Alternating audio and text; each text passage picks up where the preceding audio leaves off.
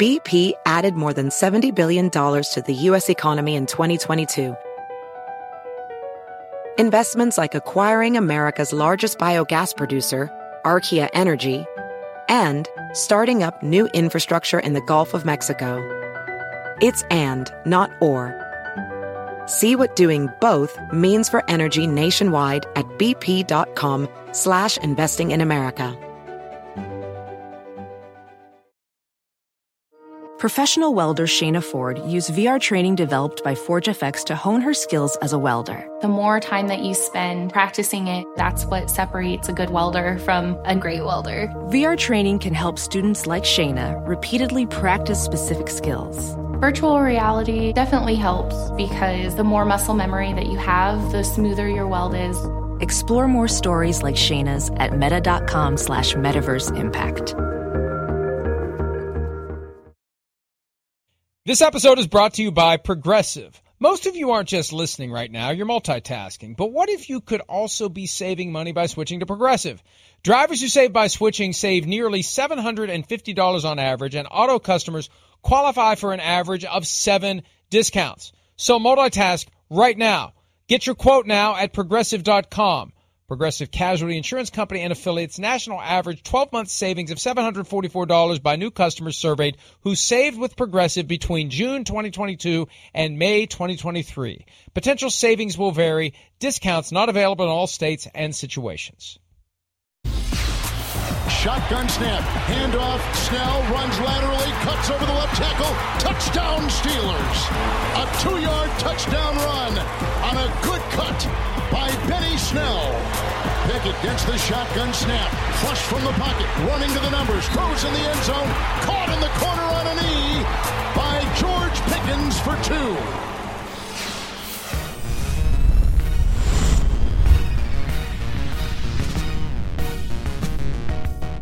Tuesday edition of PFT Live, presented by Google Pixel. Learn more at googlestore.com.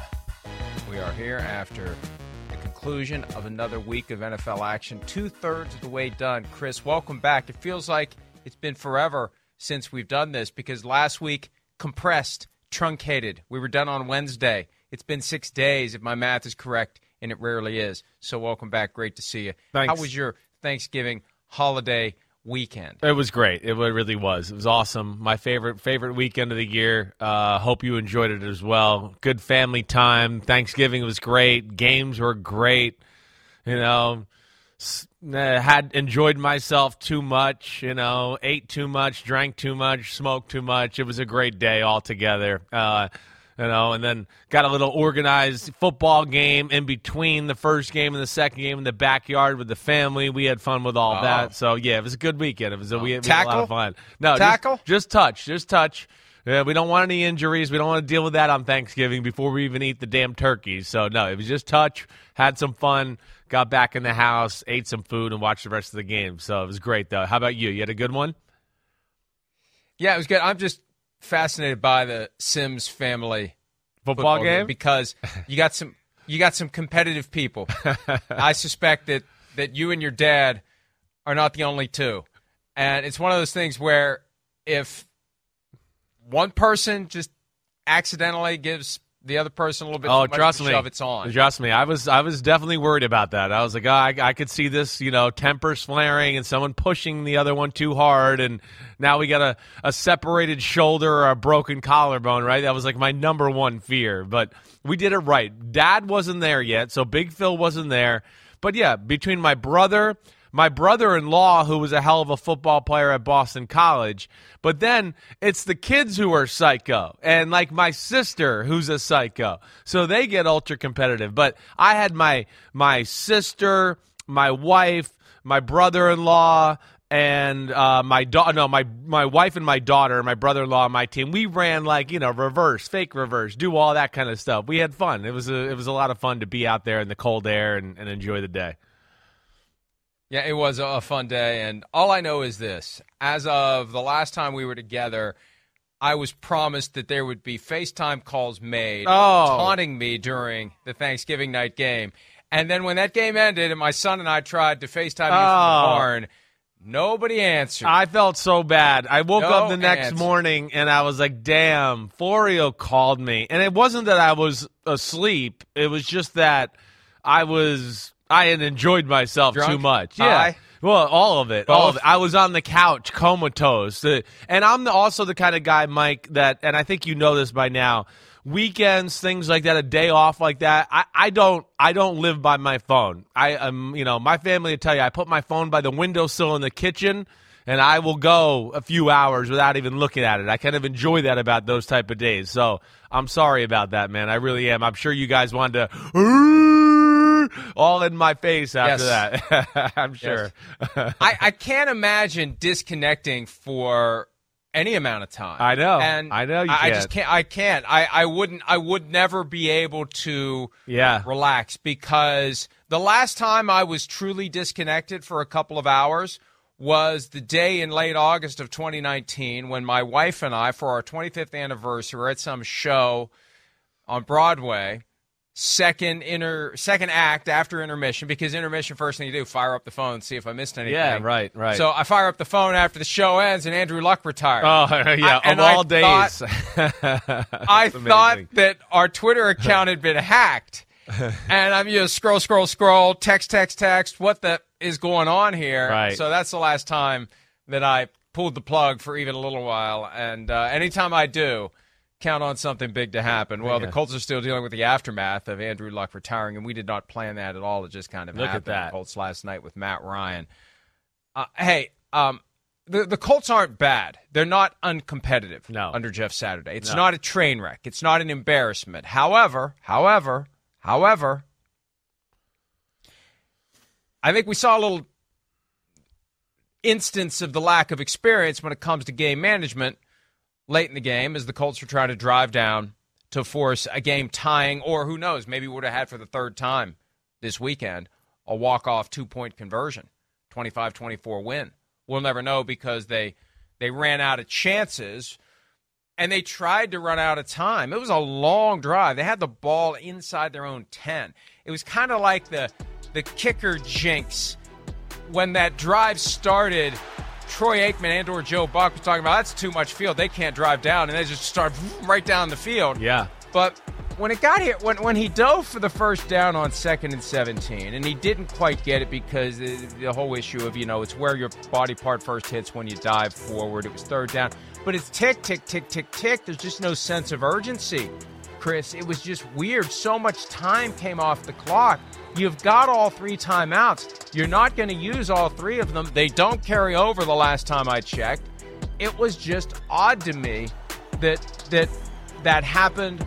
And reasonable minds may differ, because they still, I don't know if they had enough time to score. There's the 4th down play that there was question about whether or not there was pass interference. Good luck getting the flag out of the pocket in a moment like that, though.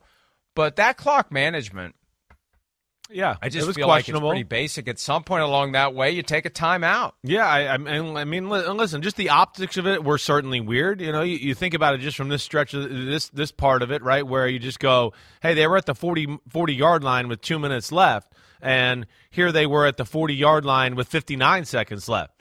So they had gotten nowhere and had a minute run off the clock. That was odd in itself, But I think Jeff Saturday. And I do think coaches make this, mistake at times where they maybe use those timeouts a little too early and panic. Oh, man, there's 55 seconds left. And you're like, well, there's a lot of time. You're on their side of the field, wait it out. So I do think coaches make that mistake sometimes. But I think this went, borderline the other way here, where you're right. I mean, again, you ended the game and you got 2 left in your pocket, and there's no use for them. That's never a good thing for a coach. And the other thing I think, that is, I don't know, good for Jeff Saturday, maybe, good for him, maybe bad for the fact that we didn't get to see how it finished out. The fact that they didn't get that last 4th down play didn't let it play out to now let us evaluate to see, wait, are you going to have enough time here? Because it's going to be dicey. It certainly is. It's 4th and 3, right? Looked like he had a guy open. As far as originally there with Paris Campbell, Troy Aikman, pointed that out. I'm not exactly sure what they're trying to do. It was kind of a weird route by Paris Campbell as well. But, Mike, they get a completion. Let's say he throws the ball to Paris Campbell in the flat there, and he gets the first down, and he only gets 2 or 3 yards. All right, now you're going to use the timeout. You're down to 24 seconds left, and you got 1 timeout, and let's just say you got the first down by a foot or 2. Now you're at the 25-yard line, and you have 1 timeout left with 23 seconds, 24 seconds, and you have a quarterback that is not known to, I can throw a 25-yard laser into the end zone, no problem. In fact, it's just the opposite. You'd go, why? I think you got to kind of go 6 and 5 and 6 yards at a time here. That's where we were cheated as viewers to this experiment with Jeff Saturday and really be able to evaluate the situation. So in some ways, I feel like he dodged a bullet by them not making the 4th down. But either way, I'm with you and Troy Aikman and everybody where I was going, wait, this is a little too much. I definitely would have called timeout after that 2nd and 17 run and dive by Matt Ryan. And it may have been something as simple as when that drive began, there was so much time left that Jeff Saturday just flipped the little switch in his brain as to the things you're going to worry about on this drive. Maybe too. You don't have to worry about time. Right. Yeah, like that's off the table until it's on the table, and it's on the table and you didn't notice it.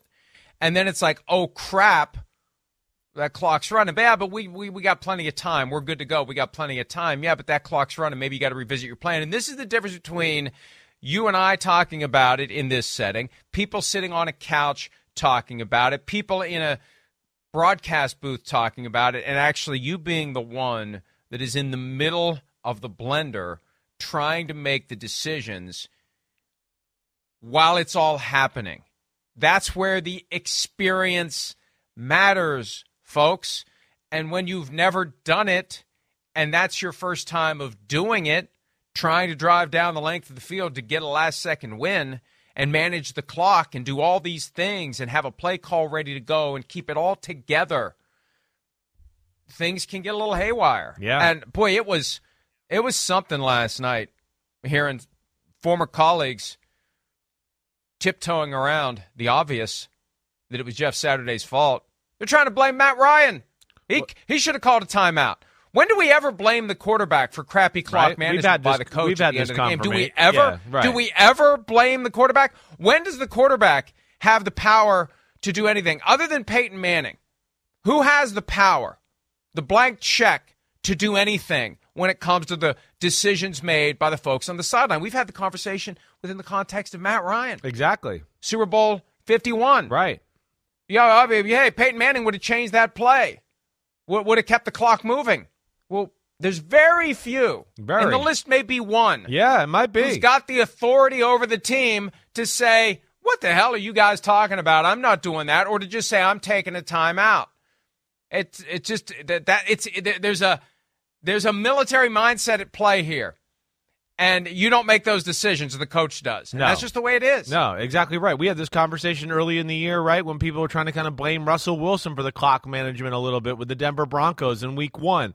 I've never seen anything, really. And even to your point, Peyton Manning is the only guy that I knew had maybe more freedom with some of that stuff than anybody in the history of football. And I still don't think he even had the freedom to what we think he did. I don't think in a big moment like that he was allowed to, override Tony Dungy and hint like, hey, coach, no, I think this is the time. I don't. If he did it, I don't think Coach Dungy would be like, oh, that was stupid, you're an idiot. But either way, Peyton Manning knew, wait, that's the general, and I'm one of the troops, and when he tells me, I'll do it. And I know he's gone through all of these things in practice, and we've thought about it, and we've talked about it. And that's where, again, it's new to Jeff Saturday and the point we tried to make. Right? It's the fact that guys like Bill Belichick are still learning these situations and still toying with the intricacies of it and still putting himself under the pressure and the situation itself at practice. Gosh, we got coaches who have been doing it forever and still mess it up on a regular basis. So it's not an easy thing to do. And yes, I know there was some former, guys that worked with him on TV. Yeah, that didn't want to go there, and that wasn't fair either. I mean, to blame it on Matt Ryan is completely ridiculous. And, again, Jeff Saturday in this situation, it was not good, but I'm not going to sit here and go, oh, wow, that determined the game, and that was, just an absolute disaster. I think we got close to seeing a disaster, and that's why it was unfortunate we didn't see the fourth down conversion. I would have liked that, just to see how this played out and if they could have finagled enough time to get a touchdown. But yeah, we got to call it like it is. That's our job in this business, and I think that's what you saw is some guys not doing that. I have another thought on this, but before I go there, let's hear from Colts coach Jeff Saturday and Colts quarterback Matt Ryan about the failure to use timeouts on that final drive, including after the 2nd and 17 scramble that ended with Ryan diving head first short of the sticks. Here they are.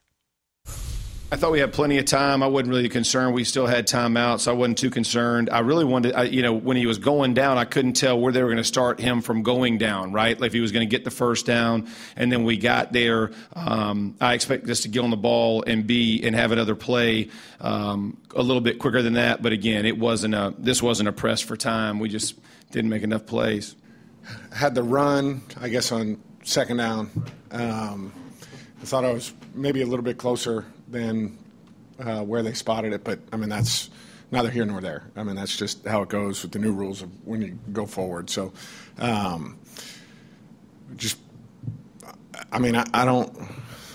don't mind the call with going with some tempo, trying to get that first, and then probably bang a timeout after that first. We didn't get it, then have to take the timeout, and on the fourth down call, credit to them, they did a good job of jumping inside. We had some in-breaking routes, but it's disappointing. It really is, because I think the effort is good, but our execution just hasn't been good enough.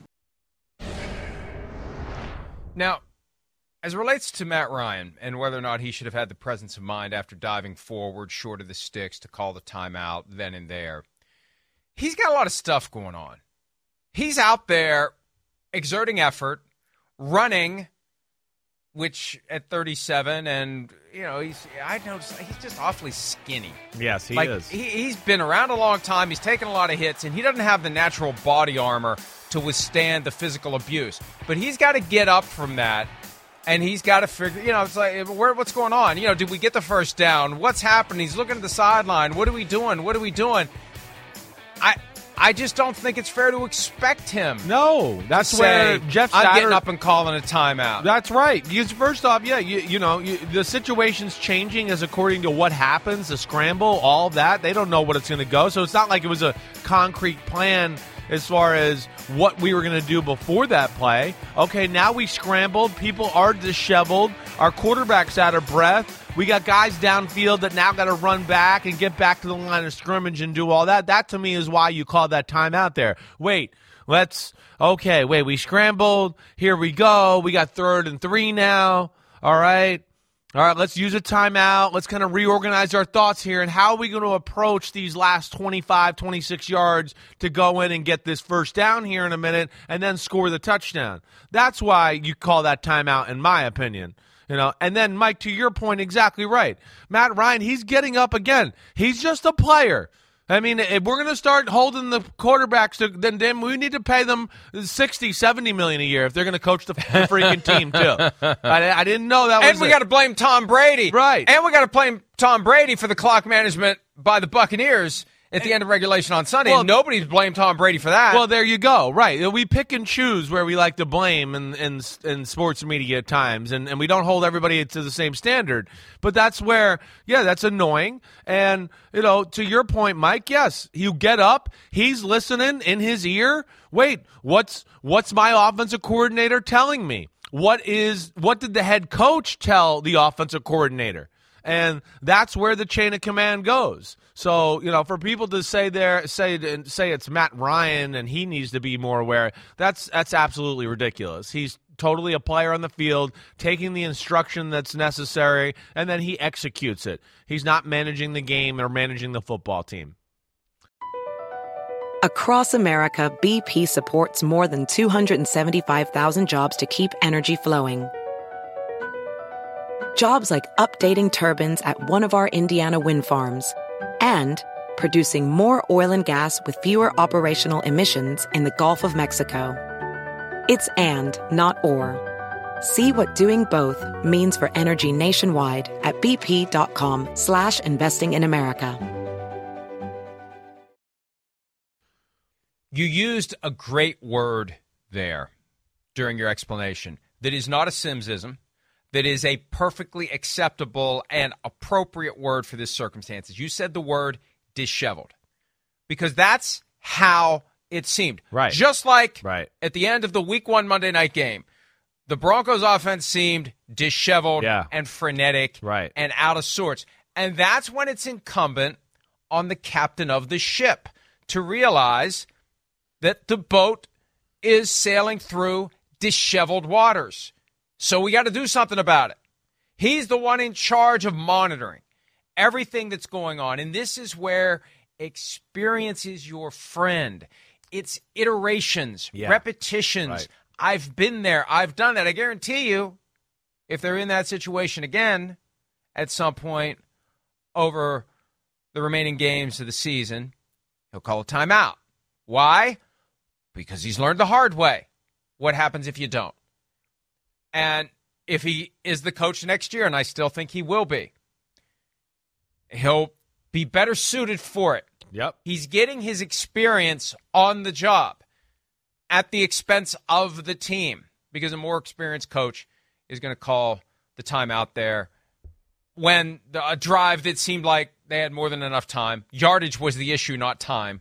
Well, we're not going to go through 93 yards against this defense, and they did, and the time just went off the clock too fast. Now, hey, Chris, if they had gotten the first down, right, let's say they take the timeout after the Matt Ryan scramble and dive. Right. Take the timeout, settle down. Yep. Yeah, I saw a tweet that, well, Jeff Saturday already knew the play calling wasn't changing, so the timeout didn't matter. The timeout wasn't for the purpose of picking your play. The timeout was for the purpose of just getting everybody. Let's calm down here. Yeah. Sometimes you got the defense on the heels and you want to keep going. Sometimes you're all over the place and you want to get it settled down. Exactly in that situation, it wasn't about keeping the Steelers backpedaling. It was keeping yourself from backpedaling. Yeah, right. So let's make sure. Oh, I know what play I'm going to run here. Well, maybe we change our mind during the timeout. Let's be a little flexible here. Exactly, right. Something to be said for being flexible in all circumstances. Yep. So then they got 2 timeouts left if they had taken it, and then they convert, and then if they're in bounds when they convert, see, the beauty of having 2 timeouts with that much time left, you got the whole field open. Yeah, here. sure. There's a benefit here to having multiple timeouts if they had taken it after the 2nd and 17 play. Right. We can throw an in cut. We don't have to go to the sideline. We don't have to go to the end zone. We got 2 more. We got 1 we can use after we get the first down, and we got 1 more in our pocket.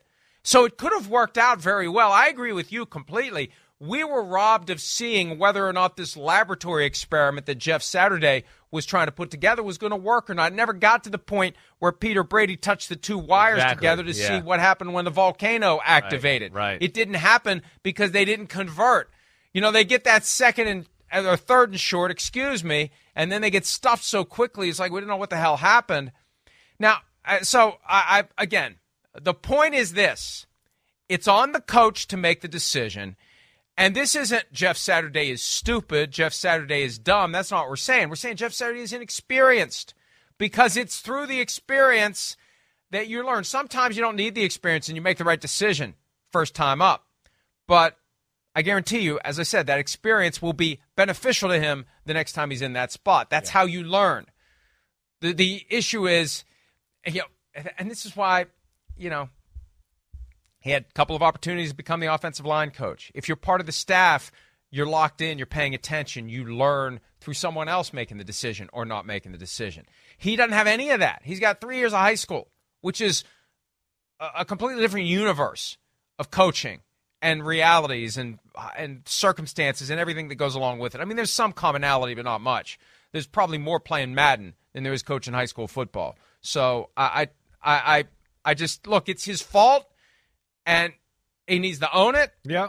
And his former colleagues need to not be so damn obvious about the pretzel into which they're twisting themselves to not criticize him at all. Yeah, it's all right to question it. It is. And again, I don't think it's egregious, the error. I don't look at it and go, oh my gosh, what an idiot. I'm pulling my hair out. I was sitting there going, man, they're letting a lot of time go up. I mean, I understood. Okay, yeah, they're trying to save it to the last possible second. I get it. But I think the point goes back to everything we said. That, again, It's a 2-minute drive where it's a quarterback that can't throw the ball down the field. You're not an explosive offense. And you could have right there, 48 seconds left, 49 seconds left, call a timeout, reorganize. Wait, how do the Steelers play us? Let's think about this. What do they do in these type of situations? Let's get the right play called. And then also within doing that, you call the next play too. Because we get the first down, we'll have that. And also, I don't think, within that, if you had called the timeout with 49 seconds, now you're not going to be in this, deadly hurry that I think they were going to be if they did get the first down. And that's where, we would have liked to have seen that. But, again, it's a learning experience. Like I said, it wasn't the worst mistake I've ever seen in football. And I would have liked to see it play out. And also, I think we got to point out that there was a lot of positive things about Jeff Saturday and the Colts, too. It was. I mean, the fact that they hung in there and got their ass whooped the way they did, because that, to me, was like the story at first in the game. I just go, man, this is the Steeler culture. It's on full display. They just came out, kicking ass, flying around, just smush your momentum right from the get-go. You're not ready for this. We see a weakness on you, and we're just going to exploit it and just suffocate you and not even let you get, into the rhythm of the game. We're going to hit the ground running, and you're not going to get a feel or a rhythm of the game until late in the second quarter. And then, for them to bounce back the way they did, that was impressive. But then, again, the Steeler culture kind of went back on display. Like, okay, well, we were ready for this type of game, and we're fine with it. Here we go. And, they pulled it out. And that's where I can't say enough about Mike Tomlin. But it was a good game. For a game that is not real good playoff teams or anything exciting that way, it certainly wasn't lacking of drama and, a very competitive, close football game. It was fun to watch. 16-3 at the end of the first half. There was a field goal that was blocked by the Colts. Yeah. Or a Colts attempt that was blocked by the Steelers, to be more accurate.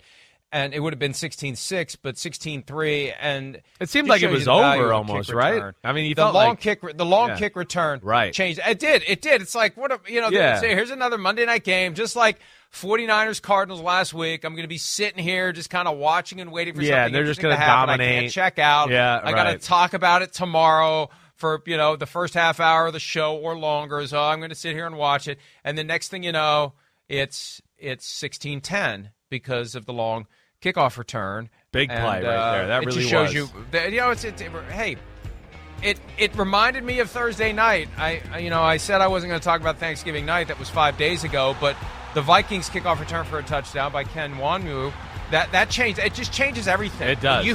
When you can do that, it changes the vibe, and they get the very short field, and they cash in with a touchdown, and all of a sudden it's 16-10, and they're back in it. And to your credit, or to your point, to the Steelers' credit, once the Colts took the lead, they did not crumble. It felt like other teams would crumble and just, kind of like, not our night, not our year. Right. Let's just get out of here. We tried. It failed, and they just kept pushing and fighting, which is one of the key characteristics of a Mike Tomlin team. That's right. Why you never write them out, even when they're 3-7, and they hung in there and they got it done. So credit to both teams. Colts came off the mat, good, right? And the Steelers didn't let themselves get knocked out when the Colts came back to life. Yeah, no question, Mike. And I think again, you said it, Mike Tomlin. That is the greatness of him, and the fact that they have a plan and they stick with it. They know who they are. The defense itself, make plays. Got Matt Ryan and company, never let them get into a rhythm in the first half of the football game. And then offensively, they just play it close to the vest. It's a lot of, hey, Kenny Pickett, make a smart decision, make an accurate 4 or 5 throw. We're going to continue to be patient running the football. And they kind of just don't play outside of that realm. And that is a credit to Mike Tomlin and to, knowing who they are in that fashion. And then the fact that also, hey, I think the Colts, another thing I would criticize a little bit, I don't think they ran the ball enough. I would say that they could have ran the ball more with Jonathan Taylor. I know the key to that game was not drop back more with Matt Ryan and let T.J. Watt and company be around him. I mean, we avoided, 3-4 disasters there, right, where it was almost a fumble. And, oh, my gosh, because he's skinny and frail, like you're talking about. And the fact that he can't push the ball down the field at all. At all. And a team like the Steelers just thrives off that and gets to play downhill. Their defense was suffocating that way. And partly is because, hey, they're aggressive, but the other part is because, Matt Ryan and the Colts do nothing to scare you or back you off, and that's an issue they have as an offense. This was a play in the first half, an amazing interception after multiple Steelers games this year where we've said they can't catch. The defensive backs can't catch. That was a hell of a catch. And this is another big moment of the game. You got a chance to. This was after. Okay, so the Colts score the touchdown to start the first half. Right. They get a 3-and-out. They get the ball on their own 12, and they just work it down the field, work it down the field, work it down the field. Yeah. And then there's the moment where that fumble technically gets charged to Matt Ryan. You could argue it's Jonathan Taylor's fault, but he never had possession of it, so it's a Ryan fumble. But even after that, the Colts didn't give up. And they got the ball back. Another 3-and-out by the Steelers, and they scored their touchdown and went up 17-16. And that's when, it just felt like, hey, the Colts are going to pull this damn thing off. And that's where you got to give Kenny Pickett and the Steelers credit. And here's, before we talk about what the Steelers did offensively, especially when they took the lead late, here's Mike Tomlin, coach of the Steelers, talking about his rookie quarterback getting his third career win. You guys ask me that every week. He's getting better every week. And it's in a very natural way because of experience. He's a competitor. He's smart, but it's still a lot of meat on the bone, and it's just the process. But like I always say, he's good enough and we're good enough to win while that happens. And so we're not grading him or us on a curve. We acknowledge that he's very much in development. You can ask me next week, and I'll tell you he got better in all areas again next week because with each snap becomes exposure, and sharp guys that are competitors, they grow from those things. And this is what will serve Kenny Pickett and the Steelers well come 2023. Taking your lumps now, learning the game now, and getting to the point where the game slows down. We hear that all the time. It started to slow down. You've gotten comfortable. You've seen things. You understand what's happening pre-snap, post-snap, during the play, where the limits of your physical abilities are relative to the incredible physical abilities of the defensive players who are trying to keep you from doing what you want to do. And Pickett clearly passes the eyeball test. He can throw the ball. He's got enough mobility to make you think make you worry and make you wonder. Look at that. Yeah. Slipping through. He is. He turning a negative into a 6-7 yard gain. And he's impressed me. From a lot of us, this was our first chance to really study him wire to wire in real time. And the great throw to George Pickens, although I still think he pushed off just a little bit there. They didn't mention that during the broadcast, but it looked like he had a little two-handed extension. Getting the ball to Pat Freiermuth. I was impressed with what he did. And on the game-winning drive, Chris, the touchdown, the run by Benny Snell, he suggested it at the sideline. He's involved. He's not just hanging around doing what they tell him to do. He's got ideas. Like Tomlin said, he's smart. He's contributing. He wants to come up with the best play in the best spot to win the game. So, and then the 2-point conversion play. What a missile that was. He fired to the back of the end zone to George Pickens to give them the 7-point cushion. I was very impressed with what we saw from Kenny Pickett. Well, he's really smooth and knows how to play the position. And to all the things you're talking about, he's smart. He knows where to go with the football. Throws like this, the value of putting that ball in the money. Let Freiermuth be able to turn up the field and get 10 more yards because of the great accuracy of the pass. The mobility you talk about, it is real. He's very good in these situations and has a great feel of wait, let me hang in there. Somebody's going to come open. Wait, nothing's there, and I'm getting a little pressure. I got to get out and just try to buy myself time. He's very good in all aspects of that. He is. Again, he doesn't wow me as far as his arm is concerned, and I don't know if we're going to see consistent lasers from a guy like Kenny Pickett, but that's fine. He's going to beat you other ways. He is. But I think the bottom line, Mike, and to what you're kind of saying, is just the potential here for Pittsburgh on the offense in the next few years is exciting. It is. If they can get the offensive line to a point where they could start, really being a consistent running football team, which we're seeing that every now and then right now. They're certainly better now than they were earlier in the year. How can you not be excited about the quarterback and Najee Harris and the tight end and then the 2 receivers to add on top of that and go, man, there's something there. And, of course, you got T.J. Watt and Minkah Fitzpatrick now. You got some other guys that are aging, and you're going to have to kind of, what do I want to say, retool, refurbish this defense a little bit. But, man, there's still a lot to like in Pittsburgh. And the fact that they keep fighting and your quarterback here is growing in that process, I think is all good news for the future of the Steelers organization. You mentioned T.J. Watt. To the credit of the Colts offensive line, they largely neutralized Yeah, him that was last crazy. night. When you Right. don't hear a defensive player's name get called, except when he had to come off for a play because his shoe came off of his foot, you're handling one of the best defensive players in the NFL very effectively. You mentioned the running game. How about this? 4 guys with 30 or more rushing yards for the Steelers. Najee Harris left in the first half with an abdominal injury. He finished with 35. Kenny Pickett had 32. Anthony McFarland had 30. And Benny Snell, guy who's just kind of been hanging around that roster for the past few years. Number gets called because Jalen Warren was out for the game due to injury before the game even began. Snell comes in with 12 carries, 62 yards, and the game-winning touchdown run on that play that Kenny Pickett suggested to the coaching staff on the sideline. So it's a glimpse of what the Steelers can do now that Pickett is getting more comfortable. A little bit of balance, a defense that can still put the clamps on you, and an offense that can do enough to complement what the defense does. That's all the Steelers are trying to do, an offense that complements what the defense can do. You don't need to score 40. You just need to score in the 20s. And the Steelers' defense is good enough to do the rest, and that's what they're trying to. And they're not done yet.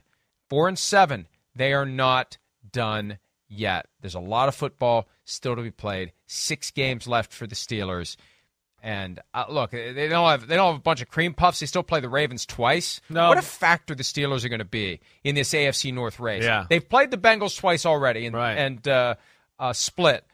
They haven't played the Ravens at all. Yeah. That's amazing to me. Right. That here we are on the brink of December, and they've yet to play the Ravens. Yeah, no, and we know they got a pretty good feel for how to defend the Ravens, make life hard on Lamar and Greg Roman in that offense a little bit. They will have a say. And, you're right. Like, the schedule, I don't want to ever disrespect anybody, but other than the Ravens games, they got Falcons, Panthers, Raiders, Browns. None of those teams do we look at and go, oh, well, they just outclassed the Steelers. This is not like, they're playing the Philadelphia Eagles like they were in Week 8 where we just went, well, hey, Steelers are playing hard, but they really got no chance in this one. There's none of those games there. The Ravens are the only team that you look at to go, well, yeah, they clearly have an advantage. And then when you talk about division rivalry and knowing your opponent and their tendencies and kind of those things, that evens out the playing field a little bit there. So that will be exciting to see down the stretch here. But they're going to continue to fight and fly around and try to knock your head off and do all of that. And that's why the Steelers are fun to watch even when they're not bad, just because of the physicality and the culture they have that way. We've talked about this before.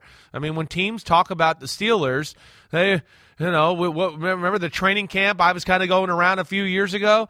I was going in Washington, and first thing Washington asked me, oh, you just came from Pittsburgh? Were they hidden? Because they were playing the Pittsburgh Steelers early in the year. Were they hidden? Were they tackling? Yeah, I mean, they have that reputation, and people know it when they come into town. Like, uh-oh, here we go. It's going to be a physical one today, and I love that about them and Mike Tomlin. And by the way, that Raiders game that Chris mentioned, it's coming up Christmas Eve, 8:15 p.m. Eastern, kick. 50th anniversary commemoration of the Immaculate Reception. Wow. I am not going to ever write off the Pittsburgh Steelers. Ever. At the end of the day, they may not make it to the playoffs. At the end of the day, they may not get to the right side of 500. Mike Tomlin's never had a losing season as head coach of the Steelers dating back to 2007. It's an amazing run. But I'm never writing them off week in and week out. And you mentioned the schedule at the Falcons this week. Short week, got to go back to Pittsburgh and then get it all together and travel down there. I'm not writing them off for that. I'm not writing them off against the Ravens. It's still one of the most bitter rivalries in all of football. Both those games are 1 o'clock Eastern kickoffs. We're used to seeing at least one of those games in prime time. The Browns, Week 18, who knows what happens there. The Panthers, that should be a game that the Steelers – it's very interesting. There's a lot of football left to be played. we're tempted now, Chris, as December arrives, to come to our permanent conclusions. We see all the time, if the playoffs ended today, or if the season ended today, whatever it is, the playoffs started today, or if the season ended today, one of the two. There's still some teams out there that got something to say. Yeah. There's still some teams that are going to make something happen. I say it all the time. You get to Thanksgiving, somebody's going to be in the vicinity of 500 and find the gas pedal. Well, the Steelers got a long way to go to get to 500, but it also applies to somebody who's maybe lurking and 2 or 3 games under 500. They understand the time is now. The time is now. The time is now. If we want to keep our hopes alive, they're not going to give up. They're never going to give up. No NFL team is going to give up. And it just adds a little spice to the stretch run because, as Mike Tomlin said, Chris, Kenny Pickett is going to get better each and every week. Yeah. And the Steelers are going to benefit from it as he gets more and more experience. They might, I hear what you're saying. I don't think they're going to be that team. They got a little too much meat left on the bone here as far as just where they put themselves in the 4-7 hole. And the AFC is so damn good. But can they upset some people here? And to your point, there's somebody out there lurking. I don't know. I feel like I'll say this. In the AFC, I feel like when we get to because now the number 10 team in the AFC is the Indianapolis Colts at 4-7-1. And then below them, you got the Jaguars, the Raiders, the Browns, the Steelers, and then the Broncos and, of course, the Texans are the last 2 teams in the conference. But, I don't know if I see any team coming out of that mix there.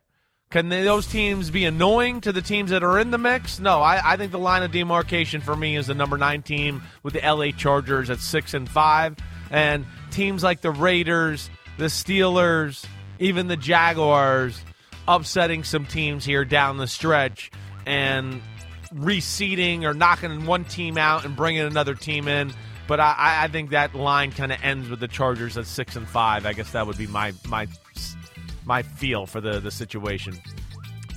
And here's the problem, Chris, as we look at this playoff picture graphic.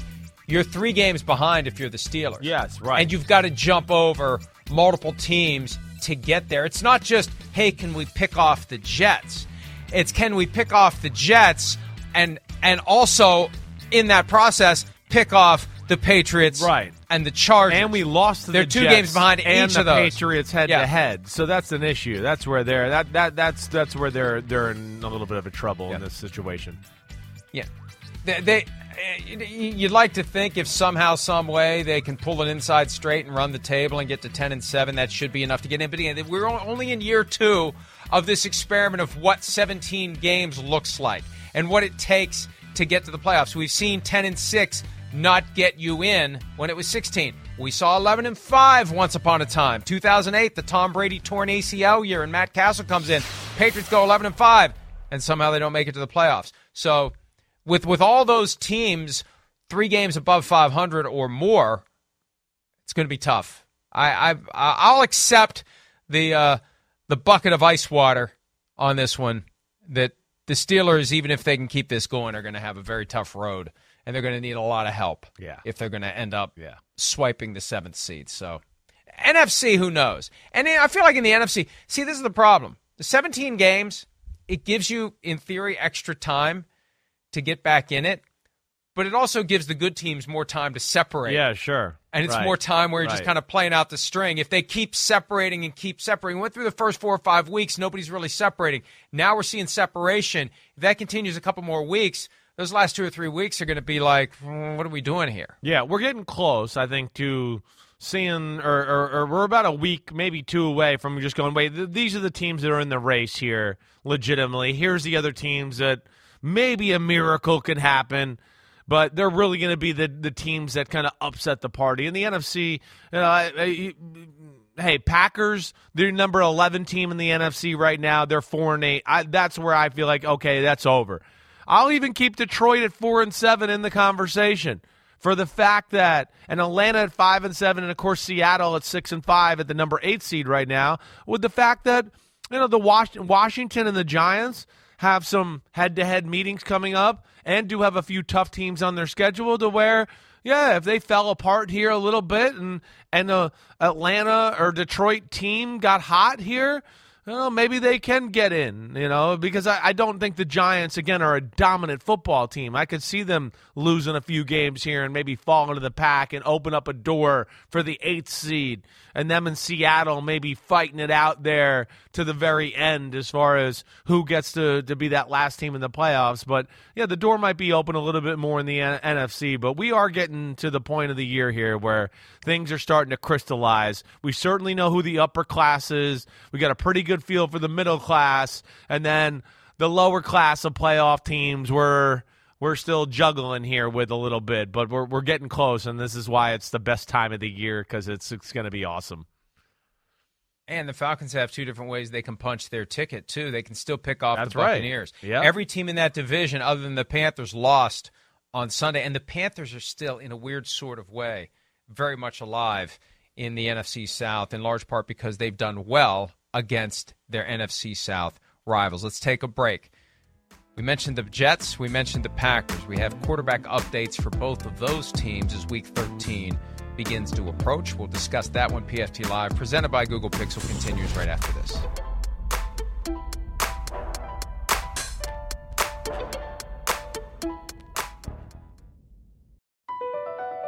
Across America, BP supports more than 275,000 jobs to keep energy flowing.